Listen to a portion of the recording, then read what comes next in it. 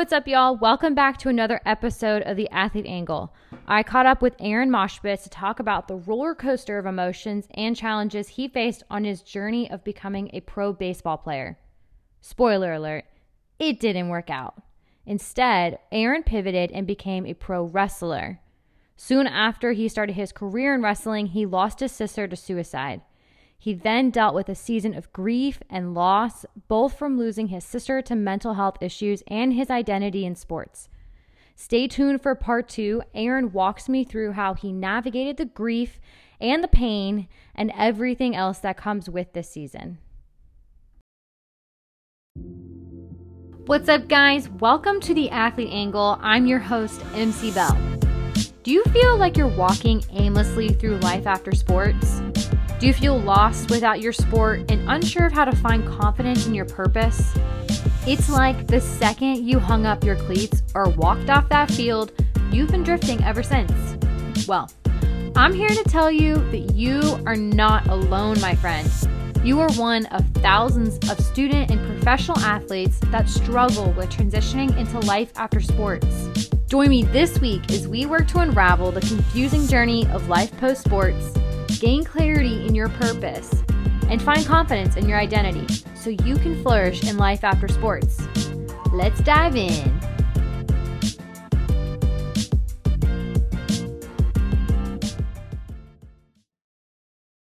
I know you said you were a D1 baseball player, but clearly you have not done that your whole life. So how did you get to that position? Oh man, I'm so glad we're starting with baseball because I love baseball. I fell in love with it like early in my life. Baseball, like I want to say like 3 years old. I knew that I loved it, which is like seems like a super young age to fall in love with something. But No, not at you know, all. my grandpa was a baseball player, and so I think he just sort of passed that gene on to me. And my mom is one of those people who just like is extremely supportive and will just like fall in love with anything that her kid loves. So she all of a sudden was like a big baseball fan. And we would go to a bunch of baseball games. And I grew up in San Francisco. I currently live in Dallas. So back when I was younger, Barry Bonds was still playing. And my dad and I would go sit in the left field bleachers where he would play left field. And that was just like super special. Barry Bonds is my favorite baseball player of all time, regardless of the steroid accusations or whatever, all that stuff. We don't have to get into it. But yeah, anyway, so just through that, through just, being a part of the game. And then I wasn't very good at it. And so if you know anything about baseball, uh, it's like a failure driven sport. Like you're pretty good if you get on base 2 out of 10 times. You're really, really good if you get on base 3 out of 10 times. Like in the high school, middle school level, like 4 out of 10 is pretty good. And then when you get to like college, it goes back down to like 3.5 out of 10, 3 out of 10. And so like leading up all the way to like my junior year of high school, I was like not good. Okay. And I don't mean to say that like to not speak highly of myself. Like I didn't fully grow into my body. I hit puberty sort of late. I wasn't moving well. I had my hands, my feet, and my sort of my face, my nose and ears have always been like quite big. Like I have size 13 feet, but for a long time, Wow. like my my torso was like really small. And so my body just like hadn't like elongated yet, I guess. And Okay. so yeah. And so when I hit like my junior year of high school, I was like all of a sudden like 6'2", 225. And I'd been doing wrestling, like amateur wrestling, the past couple years in high school, and that got me like into working out and into my body and sort of figuring out how I could move better. And then I Mhm. grew into myself, and then I started having some confidence, and then all of a sudden that sort of blossomed into me being fairly decent at baseball at a young age, junior year. And that led to all the way to getting a scholarship at South Dakota State University, go Jackrabbits. And going from Dallas, Texas to South Dakota was a bit of a jump. Huge. Yeah, I had never been in that sort of snowy conditions in my life. I don't even know how you would adjust to that. I mean, we had players come from different countries in like Iceland and Nordic countries, and I never understood they would be the ones to pass out at, during our like summer workouts and in preseason all that stuff. But I can't imagine going from the heat to the cold. Yeah, it was wild. It was like I didn't know what to do. And but my first day on campus was my first day at school. And the summertime in South Dakota is like beautiful. They have magnificent seasons, 4 beautiful seasons, like really distinct 4 seasons. But yeah, winter hits you Wow. hard. Like I didn't know it could get that cold. Like I would walk to class in negative 35 degrees. Like Oh didn't my like I gosh. wasn't really sure that it actually existed. So Weather um Channel lies all the time. yeah, I was like, oh man, this is the real deal. Yeah, and then I played all 4 years there. It was awesome. And then I thought I was going to get drafted my senior year of college. That didn't happen. Maybe because I went to a small school. What could have been numerous reasons. Hmm. I've stopped beating myself up about it like a few years ago, so we It's don't have to hard. hash all that out. Yeah, yeah. Totally. We don't need to open old wounds up. It's all good.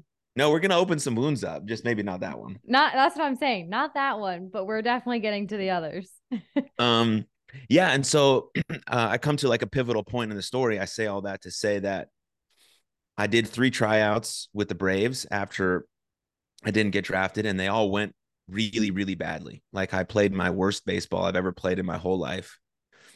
And sort of on the drive home after the last tryout, I was just done. I was done with baseball. I had made it like an internal decision that I hated the sport, and I got absolutely nothing out of it from age 3 to age 21. I played baseball every single day of my life. And then just in that simple car ride home, I decided that I hated the sport, that it taught me zero lessons about life, and there was nothing I gained from thinking about baseball ever again in my life. And Wow. so I went to settle that drastic decision. And an important piece is that I didn't have to think about it because while I was loving baseball, I fell in love with professional wrestling, which, if those don't know, it's like WWE, The Rock, Stone Cold Right. Steve Austin, sparkly underwear, big men throwing other big men around. What was it like for you as a baseball player once you felt like you've got your confidence about you and you're going into college with I don't want to say a chip on your shoulder, but you know you're good, like you're Mm-hmm. going to play D1 baseball. Who were you at that stage in your life? That's a good question. I did have a bit of a chip on my shoulder because in Dallas, I went to a really big high school, and we were one of the best teams my senior year in the country. Went to the state tournament and all this stuff. And I was an all state player and got zero looks from any school in the state of Texas. And there's a lot of schools in the state of Texas. There's also a lot of really good baseball players. So it kind of goes hand in hand. So, but I got no looks and I had to travel all the way out to South Dakota to play the sport that I loved. So there was a big chip on my shoulder. But I wasn't really sure who I was. In high school, I didn't have many friends. I didn't really do anything outside of work out and play baseball. Not because I didn't want to have friends, I just wasn't really sure like how I was going to act, and that was who I wanted to be. I was very much bullied like all up until I got quite big, and then people stopped bullying me. I'm sure they still said stuff when I wasn't around, but Yeah. all of that. And so when I got to college, I sort of like made a decision that I was going to try and be the person that I thought I could be in high school, like a little more outgoing, Mm. a little more confident. And so I just sort of made a choice. I don't know. Spread your And then, wings. yeah, No like, one knows you. This is your fresh slate. Like you're starting brand new. You can literally create yourself into anything that you want. yeah, exactly. Like, and I don't know where that came from. Like, no one told me that I needed to do that. I think most of us are much more capable than we give ourselves credit for when we go into these sort of unfamiliar situations and Agreed. uncomfortable situations, right? We feel scared and we're always going to feel scared. But for some reason, I had this like bit of bravery about me, this bit of like, I can do this. Like, this is something I can do. And that's probably something I learned from playing baseball for a long time, but refused to admit it until a couple years ago when I did some work on it. But yeah, so feeling that sort of way. And then a big factor was being introduced to alcohol for the first time. So I didn't Okay. drink in high school, and I started drinking a bit my second semester of my freshman year. And I don't drink anymore because I don't like what it does and I don't like how it feels. But I did it in university, and it does get you out of your sort of comfort zone a bit, right? It allows you to sort of lose sort of inhibitions in a good way and in sometimes a really, really bad way. Right. Um, and so I sort of took on a persona, sort of like I did when I became a professional wrestler, as sort of like, your typical baseball player sort of jock, quite loud, obnoxious, not super friendly, but like people liked him sort of because he feel like he really liked himself and just like so I sort of over rotated from the guy in high school who was like really shy, didn't have any friends, got into college, sort of made a decision about my confidence and who I wanted to be, then got introduced to alcohol and sort of super over rotated the opposite direction and Mm. became this sort of pompous, egotistical guy. I still made really close friends because in small groups of circles, I was like a true, real human, but in like large groups of people, I wanted the attention that I never got in high school. And so Right. I garnered that through being loud, being good at my sport, drinking a lot of alcohol, having parties at my house, things of that nature. um Definitely. yeah. So, when did you feel like growing up? You said you played baseball every single day of your life from 3 to 21. Was there ever a moment where you realized that that was your entire life and maybe that you identified as it, even if maybe you didn't say that or you think that at the time? Yeah, I totally identified at it as it, and I loved it. I loved identifying as a baseball player. Like I thought there is still something very cool about being a baseball player or an athlete in general. Mm-hmm. And so I definitely did. There was really nothing else about me that was interesting. Not because I didn't have any other interests, because I never shared them with anyone for anyone to get to know them about me.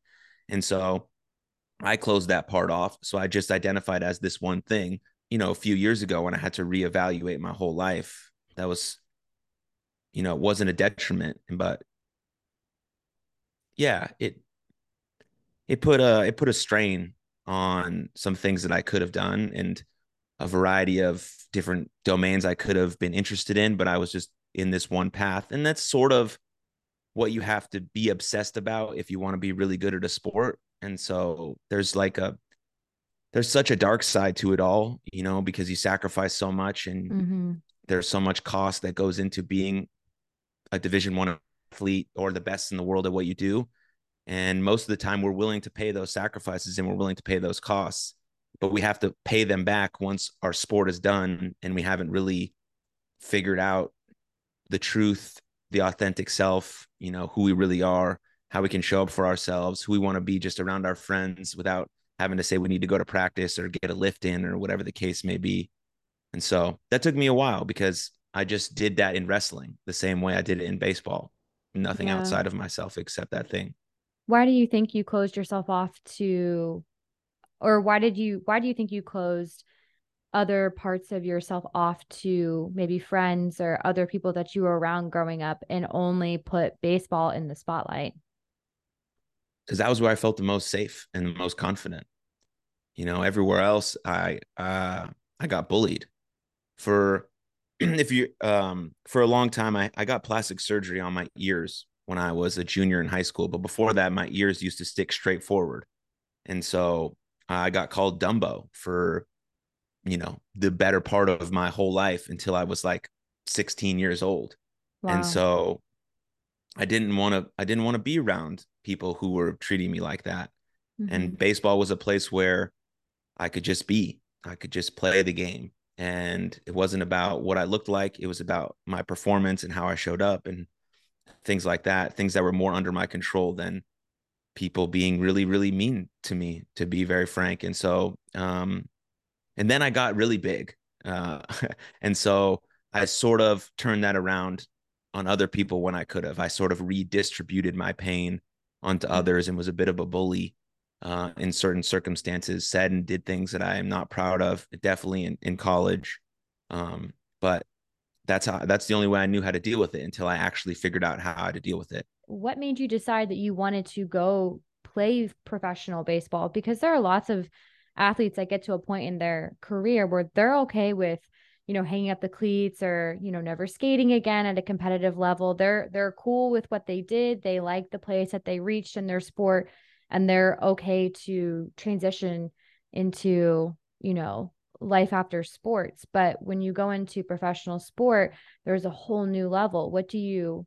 How did you know you wanted to get to that next level? I knew because I sort of just had a feeling that I could play at that level, but I didn't have that feeling until my junior year of college. Like I go back to my high school, I barely thought I could. I didn't know if I was going to play in college. The college offer happened. I get to my freshman year, I'm like, okay, maybe I'll play my freshman year, and then maybe I'll play my sophomore. Then I started my sophomore year, and then it just sort of keeps moving from there. And then in baseball, you go in between seasons, like in summer, you go and play in summer leagues, and that's where like every dude in the country, like they compile on these summer teams, and it's like the highest competition you can play against. And the summer before my senior year, I just had a really good summer against like guys who are still playing in Major League Baseball right now. And so that was another like lift of my confidence. Like, oh, I might actually be able to do this. I might actually be able to play at the next level. So that was sort of the goal in mind. And now if I had kept sort of this like, maybe I could do this attitude instead of I'm going to do this attitude, it might have worked out differently. I don't know which mindset is best. Looking at it, you know, at this point in my life back then. But I treated it as seriously as I could. And uh, it didn't work out, but it did work out. I think it worked out perfectly because I'm exactly where I need to be. But Mm. in that moment, I was like, what was all this for? It was for absolutely nothing. I did all of this work for no reason. And that's how I felt. But I still felt like I could do it. I just didn't get it done when I needed to at sort of these pivotal moments in my life, these tryouts, these high pressure situations. A lot of stuff that I talk about now with my baseball team is sort of these things that I learned over time in these pressure moments or deemed pressure moments, deemed big moments. Are they really big moments? Or are they just another moment? And so it's how you look at it that Hmm. frames your perspective on how you're going to perform in these situations. What changed your perspective when you were walking through that, that season between being frustrated that you didn't make tryouts with the Braves and, kind of transitioning into pro wrestling?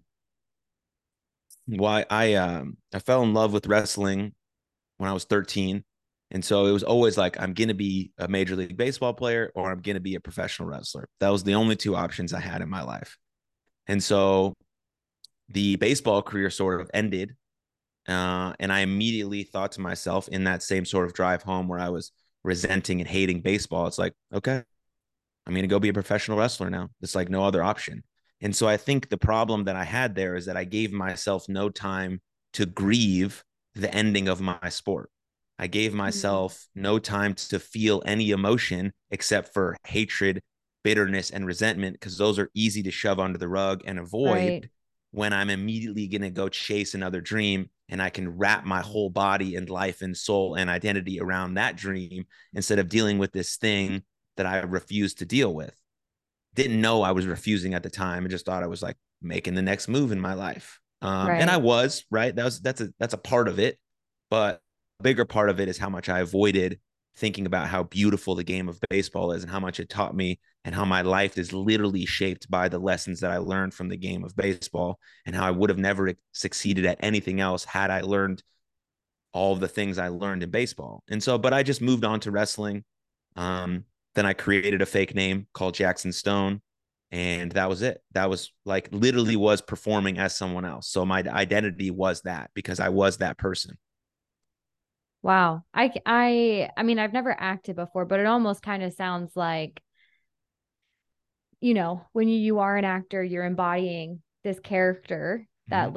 it is, a representation of yourself with a different name, which, I mean, sounds very similar to wrestling in a way. Maybe you didn't fully understand the transition that you were going through or that you were shoving these emotions under the rug. But do you think that actually getting into a different sport might have actually helped you in that circumstance rather than leaving you out to dry in a sense where you really didn't know what to do, but you still had something to be motivated to continue to work towards? 100%. Yes. I have no clue what I would have done if I didn't know immediately that I needed to be and wanted to be a professional wrestler. Because as athletes, we need something. We need something to drive us, to motivate us, whatever it is. Like it could be anything. And there's a lot of things that we can be disciplined by and help us flourish in life. So I just chose wrestling immediately. Um, and yes, it definitely helped me. Like it kept me in the gym. It kept me eating healthy, right? It kept me, I Mm. needed a job because I needed to pay for wrestling school and my wrestling gear. So it kept me extremely disciplined and on the straight and narrow, like trying to chase this other insurmountable dream, almost as big as playing Major League Baseball, was trying to be a WWE champion. And so, yes, it was great. It was amazing. It was exactly what I needed and also what I didn't need at the same time. Um, What do you wasn't mean? like I needed it because I needed something to keep me going in terms of my drive and my motivation and not allowing me to think about baseball. But I didn't need it because it didn't make me think about the thing that I just ended Mm-hmm. and allow me to process that stuff, work through it, and then maybe figure out how I can take that stuff that I learned and put it into a career. But I guess I'm doing that now. I just needed all of that time and life experience and nuggets of wisdom to sort of figure it out uh, to do what I'm doing now. Why is it important to process the end of a career or process or grieve your sport essentially? Well, it's like death. You have to like a part of you is dying when you end your sport, and then like you know you have to figure out all of the darkest emotions that come up for you and voluntarily deal with them. And doing that, sitting in that space, allows you to get to know yourself a little bit better, which is something that we don't have time to do when we're being a high level athlete. And so you're sort of attacking all of these things in the best way you know how, but you have to look at it as to move on or move forward, excuse me, to change yourself, a part of you has to die and you have to let that part of you go. Now, there's a difference between letting that part of you die and letting that part of you go, than sort of extrapolating the strengths and skills you learn from that thing. You're taking those out, but you're letting this other part of you go so you can move forward to the next chapter in your life. And so Mm. grieving like we would grieve anything else, like the death of a loved one or potentially the loss of a job or a pet or losing your sport or not being able to do the thing that you love to do, you have to sit in that grief for a little bit. And it's hard and it feels icky. And there's got to be a lot of emotions that come up that just don't feel good, like shame and guilt. And for me, a lot of bitterness and resentment, um, and things like that. And you just face them voluntarily head on, as small as you can, bit by bit by bit. And then you slowly start to realize that you're the person who's capable of moving on to the next chapter of your life, of doing the thing that you want to do outside of your sport. You're getting curious about your passions and what fulfills you and all of those other stuff that you sort of had to push to the side because you were one track minded and you sort of have to be obsessive about that thing. But now you don't have to be. You can spread your wings and you can flourish in other domains and you can start a podcast and you can go rock climbing, or you can, whatever the case may be, you can start a YouTube channel about turtles, like all these sweet things that are available for us to do that we didn't really have time for. But you can't really engage in any of those things if you don't fully grasp the fact that your sport is done. That is so good. We'll just stop it right here. I'm just kidding. That is so good. It's so hard to I mean, I've had like a decent amount of conversations about this, but it's I appreciate you being honest about that season of your life because that's exactly what people are asking for. Like, how do I deal with the emotions? How do I deal with the transition? What do I do when I don't know what to do with myself? And like, how do I handle all these, the next steps? Like, I don't even, some people like that, I don't even want to move on. I don't know what I'm interested in. And then they get stuck. And it's a sucky spot to be in. So how long did it take for you to feel like you processed, your grieving your baseball dream and then eventually do you still wrestle professionally or is that something that kind of ended as well? Yeah, I retired from that in March of 2022. Okay. So how long did it take for you to grieve your dreams of playing professional baseball? Well, I didn't even start thinking about baseball again until 2020. So I stopped playing in 2014 and I didn't start thinking about baseball until 2020. Or 2019 actually. Yeah, because that's when I moved back to Dallas and I got lunch with a friend and he was coaching baseball and he asked me to come out to the facility. He's like, "Hey man, you want to come out to the facility?"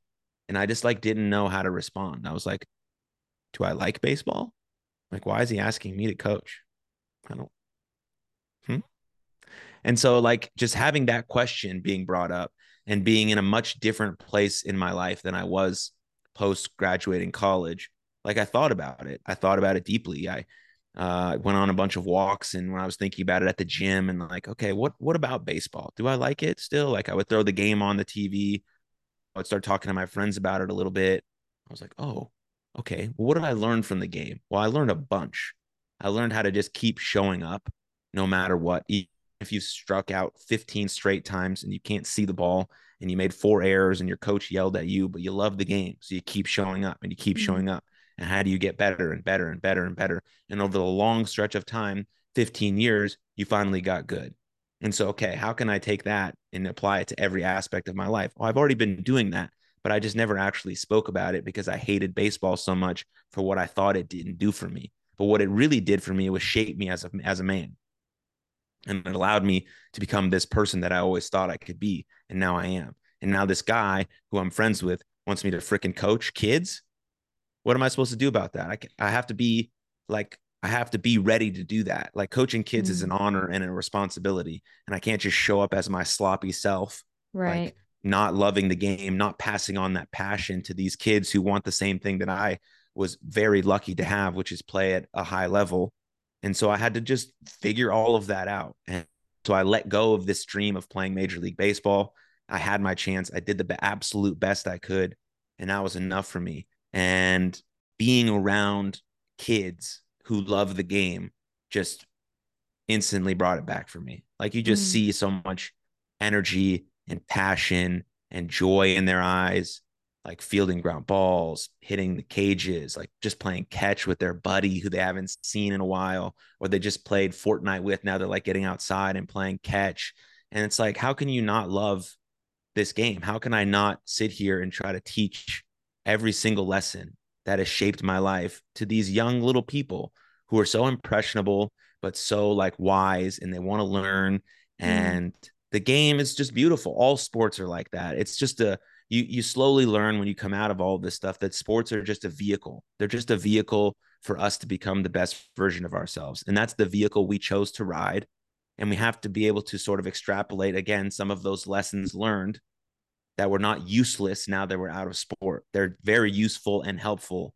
And we just have to realize the capability of those skills and being able to have to verbalize those things to kids so they understand it helped me understand it at a much deeper level than I thought possible. So it all got sparked because I had lunch with my buddy and he wanted me to come help his coach his kids. And Thanks to your it friend. yeah, it changed my life. 3 years later, we're still coaching together. We have almost 51 kids in our 14U program, and just on the baseball field every single night. So it couldn't be better. It couldn't be better.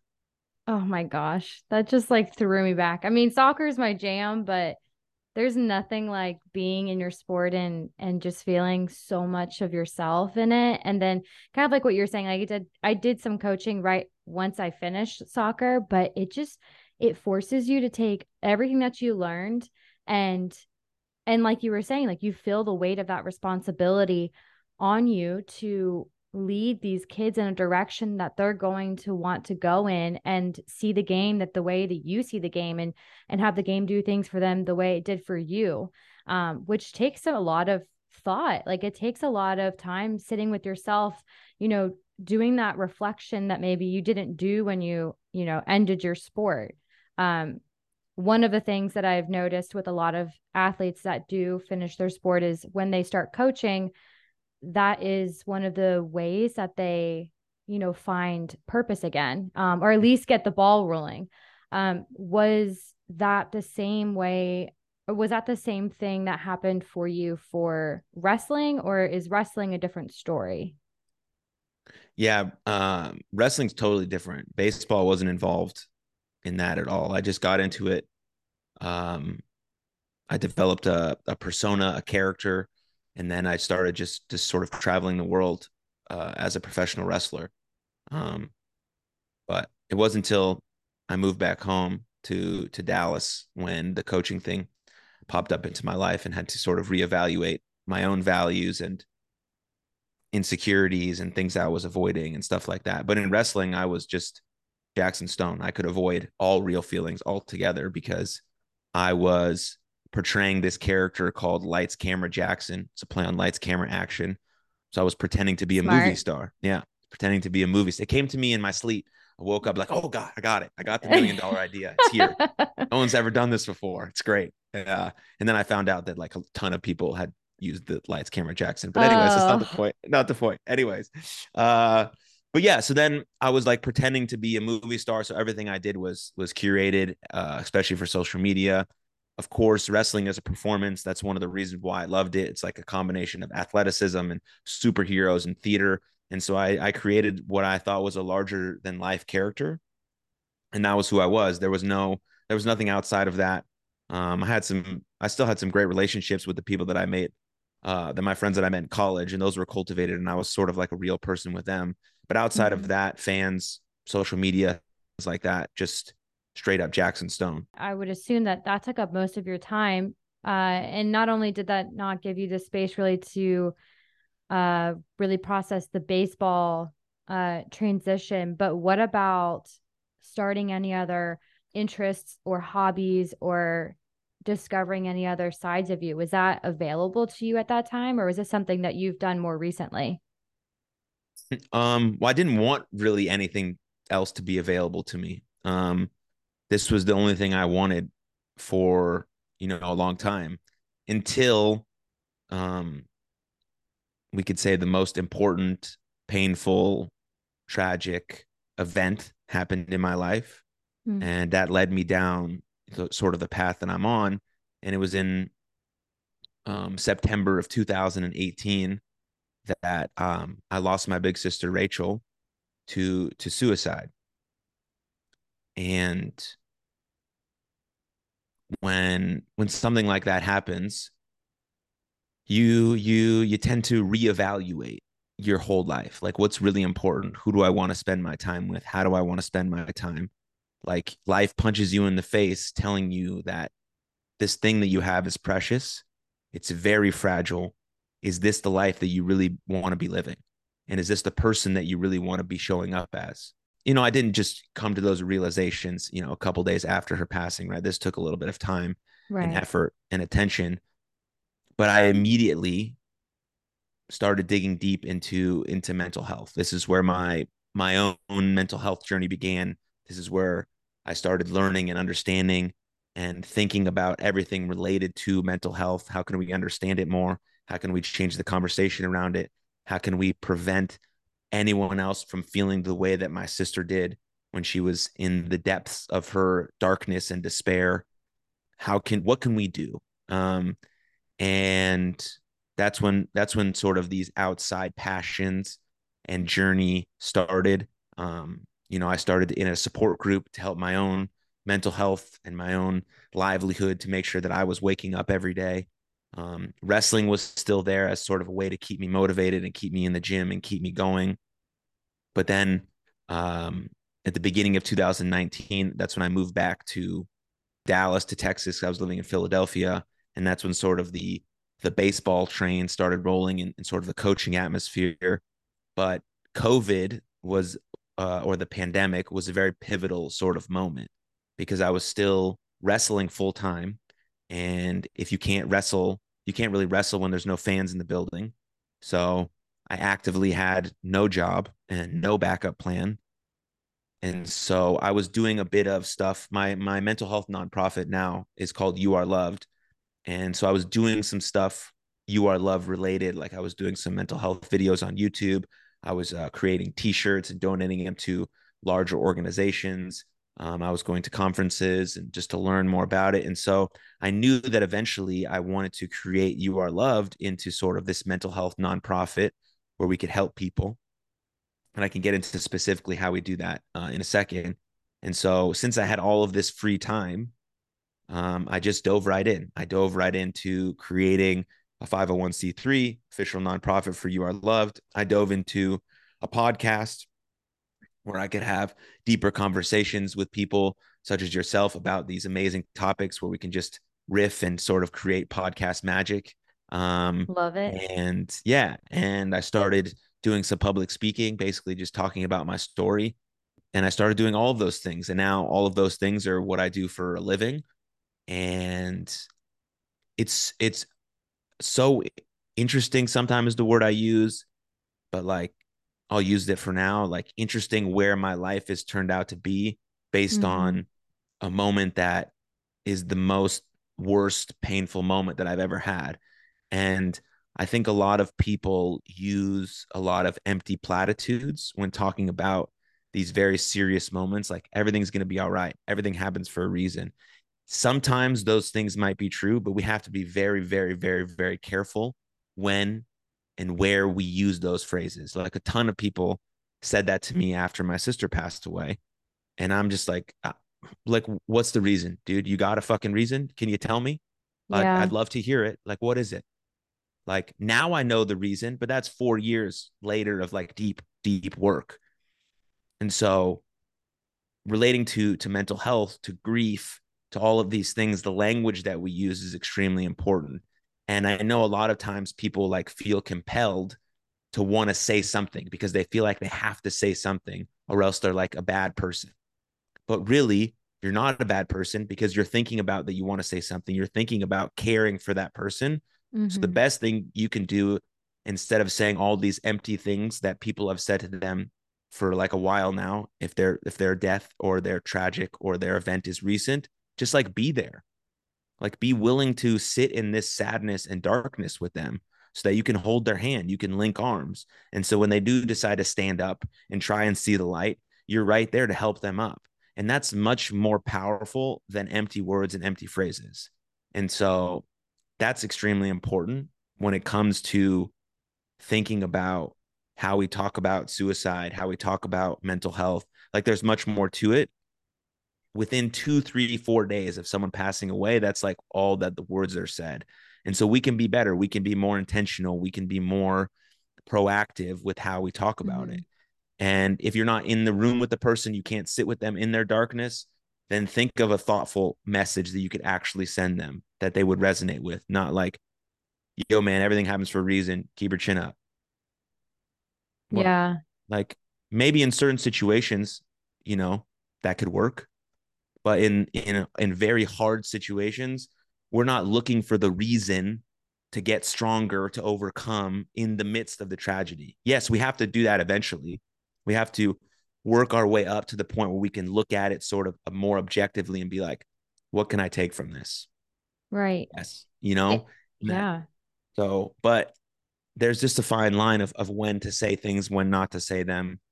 So just language is quite important. So let's be more intentional about that. You said you still had your wrestling career and that kind of thing, but it almost sounds like those, your baseball career and your wrestling career were kind of on the back burner for that time being. Do you think that going through this tragedy helped you, dig in maybe to a place that you haven't been able to go before and confront some of the things from your, professional or from your sports career? Absolutely. Absolutely. it gave me it sort of gave me the window into my own soul, into my own mortality, into how fragile things really Mm. are. And so you get really introspective about your life and think about all of the good things that have actually happened to you. And baseball kept popping up. Mm. It's like you met your best friends in the whole freaking world at South Dakota State.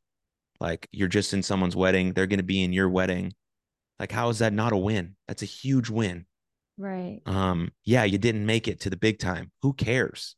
Right? You had an amazing time. You got your school paid for partially. You don't get full scholarships in baseball. But anyways. It's because you uh guys have like 50 people on the team. yeah, no, yeah, we do have quite a lot of people, but And so like all of those things, you look back and you're like, those are huge wins. Like I got to spend 4 years at a university, like exploring myself, figuring out things, meeting my best friends, playing a sport every day, thinking about all of those things. And then being introduced into coaching, having to think about my mental health, my sister, my family, like where I want to be in my life. Is this important? Is wrestling important? Do I want to keep pretending?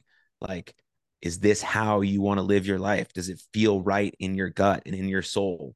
And you ask yourself all of those questions. And, right away, you're not going to have any of those answers. But if you keep digging, you keep being with yourself, you keep being honest with yourself, you keep trusting yourself because you've earned that trust in yourself through the things that you've done over time. And you're like, okay, this is sort of the direction. This is where my gut is taking me. Okay, I feel this. I feel that. Let's move in this direction. You just take these small little steps and it starts to become more clear. And then, I started doing that and I started taking bigger and bigger steps. And it's led me, right here to this conversation with you, which is exactly where I want to be. Wow. So where would you say your mental health journey is now? Yeah, I feel amazing. And that's wild to say because Mhm. for a time, any time that I said that I felt good or had a good day, I felt guilty. I felt like an absolute horrible piece of garbage because how am I allowed to feel good and have a good day when my sister was struggling Mm. so long and so hard? Like, why am I allowed that? That's horseshit, dude. Feel bad, feel sad all the time. And so you got to come to terms with, I had to come to terms with that. I'm like, dude, I'm like allowed to have a good day. I'm allowed to smile. I'm allowed to Mm. laugh with my friends. I'm allowed to go and do things that I enjoy because she did all of those things. And we did a lot of those things together. We lived together for a while, which was quite amazing. And she was the biggest supporter. She was at my first professional wrestling match. It's actually on YouTube. If you want to watch some Oh, really hilarious thing on YouTube, absolutely. it's quite funny. But anyways, so having to sort of learn that where my mental health is now, I do a lot of things every day for my mental health. Mm. I'm a big advocate of being proactive with your mental health. So having a system and set of tools that you go to every single day, regardless of how you feel, is Mm. the only way to be proactive with your mental health. You don't want to be like me and sort of wait until you get punched in the face 15 times and have two black eyes and like have to pick yourself back up. You want to start to be a little proactive because everyone is going to get hit with a crisis. Everyone is going to have death in their life. Pain is inevitable. All of these things are inevitable. There's no avoiding them. But if you've built in a set of practices, a toolbox, let's say, that you can sort of pick out every time you need to, and you do them on a consistent basis, like I'm feeling great today. Okay, I still do these things. I'm feeling okay today. Still do these things. I'm feeling not so good. Definitely do these things, right? Doing all of our things, all of our protocols, um, all the time, especially when we feel our worst. But the important part about it is we have to know what those protocols are, right? The really hard part about it is if I'm feeling not very good, I'm sort of spiraling out of control, and I haven't tried any of these sort of tools that have maybe might be good for me that I've like read on the internet or saw on TikTok or heard on a podcast. And like all of a sudden I'm like not feeling well. And I like meditation pops into my mind and I'm like, start meditating. Okay. Start breathing for like a minute. And I'm like, this shit sucks. It doesn't freaking work. You're never going to try it again. And it Mhm. didn't work for you because you didn't give it a long enough try and you didn't try it when you were feeling okay and had a clear mind, right? Your mind Right. was clouded. Some things were happening. You weren't feeling your best and you just sort of threw this technique away. Now, if you try meditation for 3 months and it still doesn't work for you, great, toss it. Don't need it. It's not for you. It's not Hmm. part of your mental health toolkit. But you have to give those things a real try. And so you want to start actively adding these things into your life. So you have a toolbox, you have an oncology of practices that you can go to regardless of how you feel. So you have sort of your number one self-care strategy that isn't like going to get a massage every 6 months. It's like something that you freaking do every day because it's a non-negotiable, because it makes you feel good and you Mm. know it. For me, it's like getting 8 hours of sleep. For someone else, it might be doing 30 minutes of yoga. For someone else, it might be getting a 30-minute walk outside where they can sort of like feel grass and touch nature and be in that sort of environment or get some sun, whatever it is. It's a non-negotiable. You're trying to get it done 5 out of 7 days of the week. And so that's your number one self care strategy. How can you add like two or three more things there So you can have this, again, toolbox, toolkit, and you can pick them out every day and then think about some of your habits and all of that. But that's just like how I think about my mental health. And so coming to terms with all of my really hard emotions, like sort of the shame and guilt that I felt for feeling good, for having a productive life, for like having happiness and love in my life. Like I'm allowed to have all of that. And my sister would want that for me, but you have to work through those emotions. And um another really challenging emotion that I had to deal with was like a sense of relief that my sister was gone, because she battled with Mm. major depressive disorder, bipolar disorder, and some schizophrenia for like almost 11 years. So she was Wow. like, yeah, she was an absolute fighter. She was very, very, very ill, and she went into institutions. She was on medications. She saw a psychiatrist. She still managed to graduate college with an engineering degree and get an Wow. engineering job. Like all of these incredible things that she did, right? And so, but there's like this constant worry about that person you love the most. And it just like weighs you Mhm. down. It creates overwhelm and anxiety all the time. And I would much rather have this sense of overwhelm and dread that my sister was still alive than if she isn't, right? Of course, obviously. Absolutely. She's the fucking best and she guides me every single day. But I'm saying that when you have that and that person is then gone, you don't want to admit that there's a sense of relief. Like you can't. Hmm. You can't, because you're basically saying you didn't love that person. But that's not what it is. It's just emotion that you feel. There's no wrong way to feel. There is a wrong way to act, but there is no wrong way to feel. And I really had to grasp that emotion of relief. Mm. Like I can take a deep breath now. Okay. Yeah. And like some of those like hard things that I can't shove under the rug, because if I shove them under the rug, the dragon is just going to get bigger and bigger and he's going to burn my house down. I'm not letting that happen. Yes, I got burnt a few times and I have some scrapes and some scars from my healing journey, but to come out of a place where I can feel quite good and also sharing this story quite often. Yes, I get emotionally drained from talking about it, but I never don't feel a sense of passion for it, because I know it's what I'm meant Mm. to be doing. But you have to work through all of those things. So whatever thing you're going through, you can get through it. It's really quite hard and you're going to get knocked down, but how many times can you get back up, and how many times can you spiral up instead of spiral down? Because there's always going to be that downward part, but you have to make the choice to keep going back up. And everyone's capable of doing that, and that's what building communities is about. That's what building your mental health toolkit is about. It's about showing that to yourself, and also having a support system that lifts you up when you need it, that energizes you, that revitalizes you, and all of those extremely, extremely powerful things that we can create as human beings. What is in your toolbox? Number one is exercise, for sure. I've been exercising every day of my life since I was like 14. So getting to the gym, I've expanded that window to just like movement, because Hmm. sometimes it's a really busy day and I just can have time for a 30-minute walk or a 10-minute yoga session. I've also added like jujitsu into my life for some competition. So I do that. Like movement's number one for me. Two, sleep has been the second most important thing. I've just been like a really poor sleeper my whole life. Mm. Um, and so I'm thinking about how can I have like a digital shutdown? How can I set boundaries on my screen time?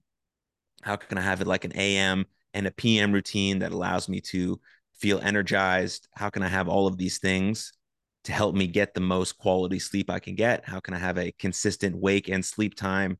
All of those things. Like it varies every day. Sometimes practice goes longer, or I have a podcast to record, or whatever the case may be is, but trying to be as consistent as possible on my sleep so I can get 8 hours, so I can show up as the person I want to be with like energy and vigor and things like that. So exercise, sleep.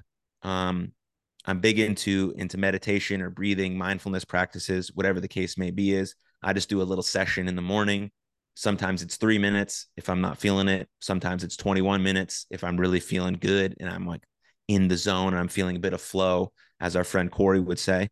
Um, and yeah, so that's and then I do have a journaling practice. I'm not as consistent on that as the other three, but I do journal quite often, about just random stuff, things I'm grateful for, optimistic future, some affirmations.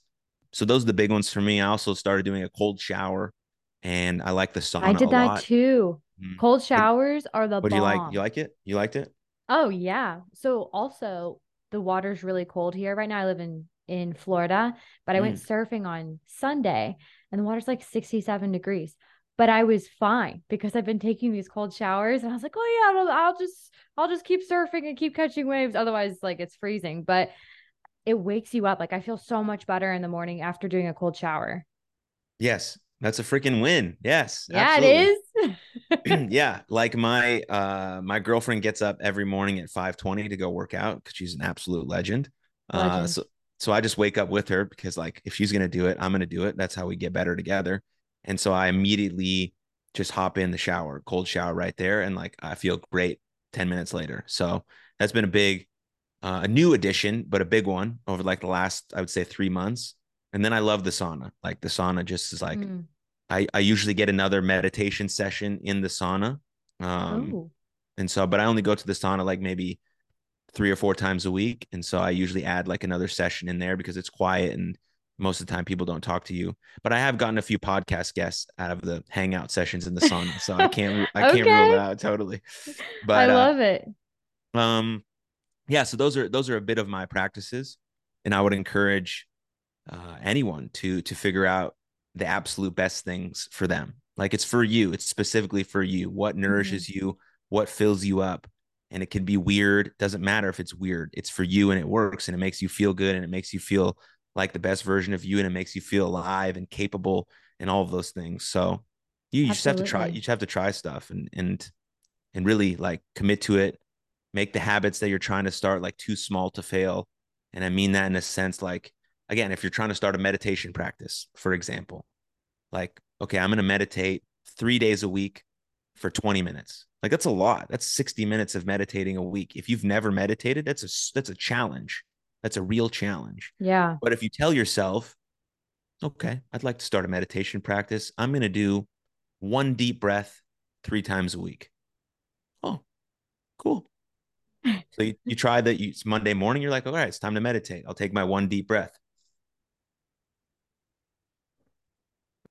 And you're like, oh, maybe I'll get some bonus reps in. And then you do like three. And that's a win because you said the thing that you said you were going to do. You didn't say 3 times, 20 minutes. You said one deep breath. That's Hmm. my practice.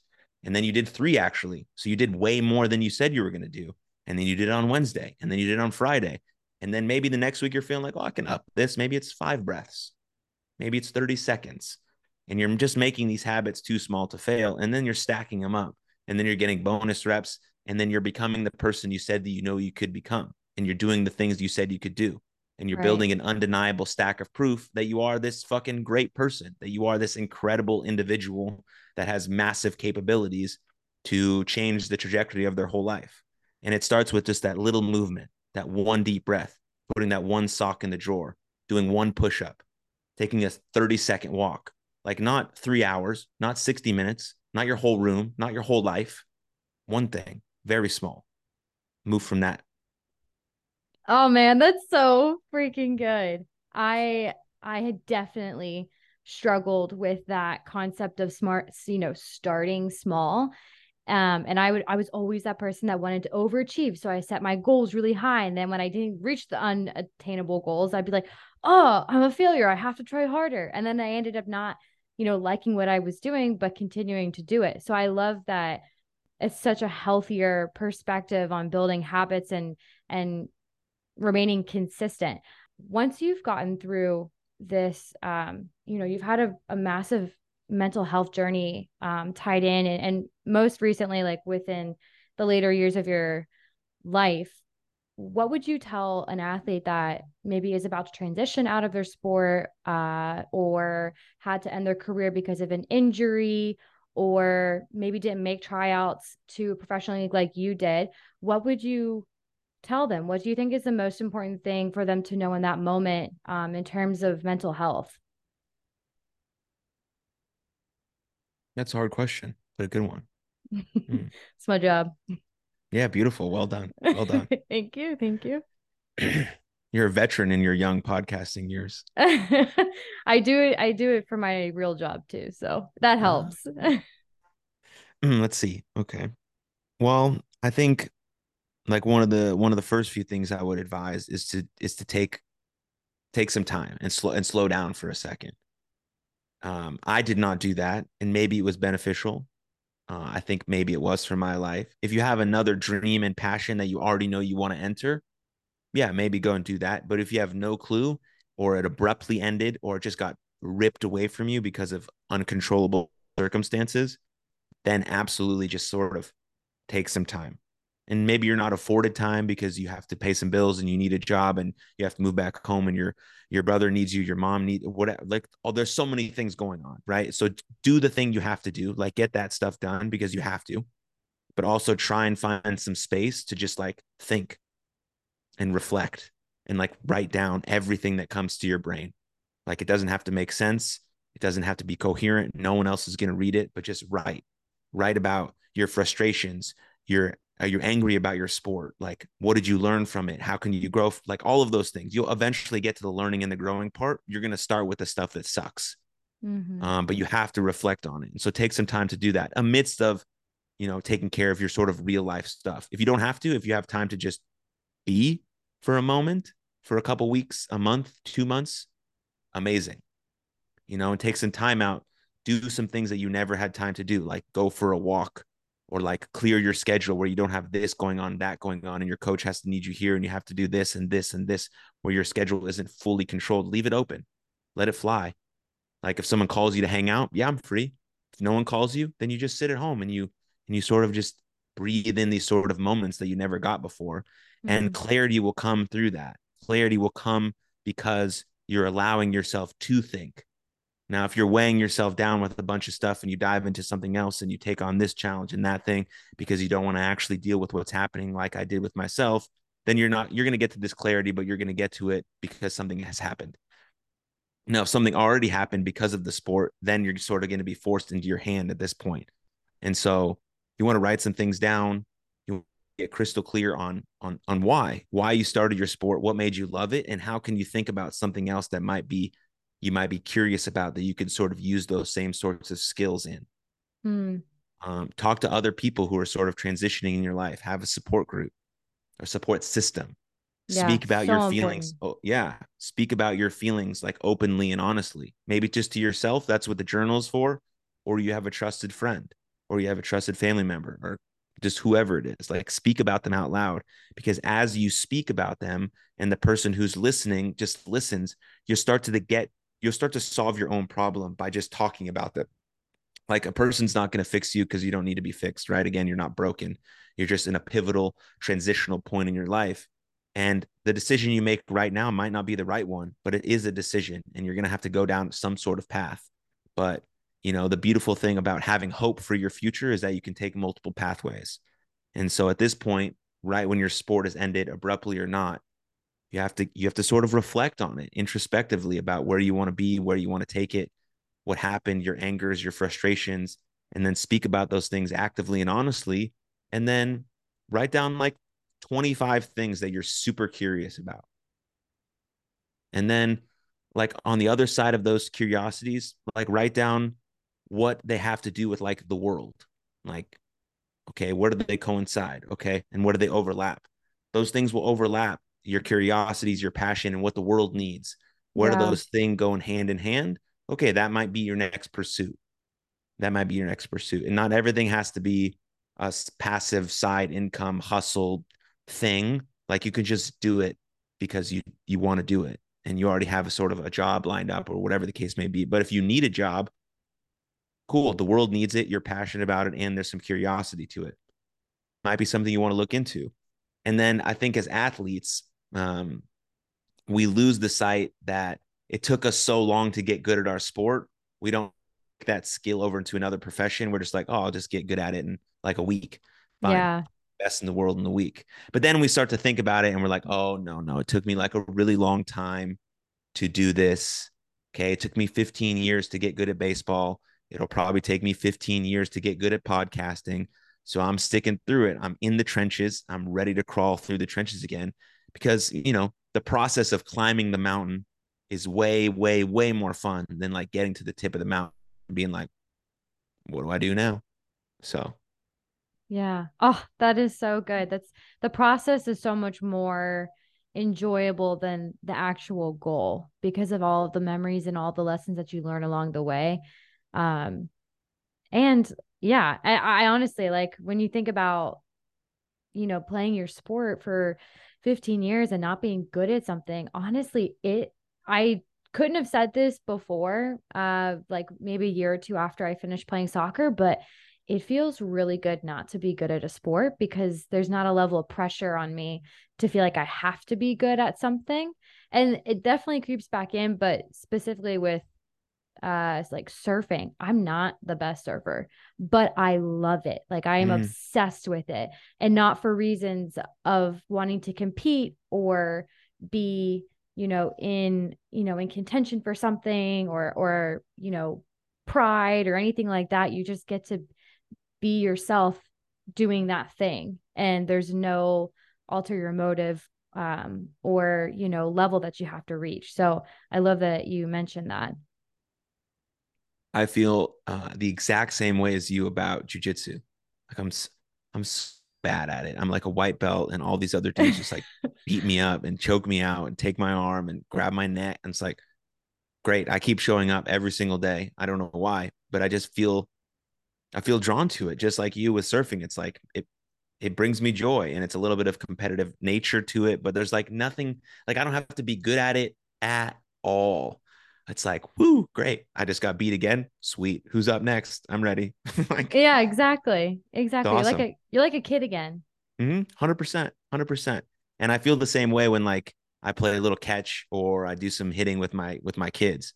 I'm like so loose when I'm hitting. I think about like, oh, if I was this like loose and relaxed when I was actually playing, Yes. okay. Like, how do I teach that? How do we teach this looseness, this relaxity, this calmness? Like still playing with intensity like you need to have as an athlete, but it's like a Hmm. relaxed intensity. It's like I'm having a great time. I'm super focused on the game, but like this is where I want to be. I'm in this moment. So that's all quite cool. Very important. Thank you for coming on. This has been you have such an amazing story, and I love the gravity of your story, even though it is tragic. People need to hear things like this desperately. So thank you for being brave and bold enough to be honest and vulnerable and open about the not so great parts of, of your life. Yeah. You're very welcome. I appreciate you having me on and giving me the space and giving me your time. And yeah, thank you. Hey, thanks for giving this episode a listen. If this episode resonated with you, please leave a review and subscribe to the show on Apple Podcasts. Oh, one more thing. Stay in the know on Insta. Tag a former athlete, teammate, friend, foe, family member. You get the point. I would love to connect with you. Okay, friends, that is all she wrote. I'll see you next week.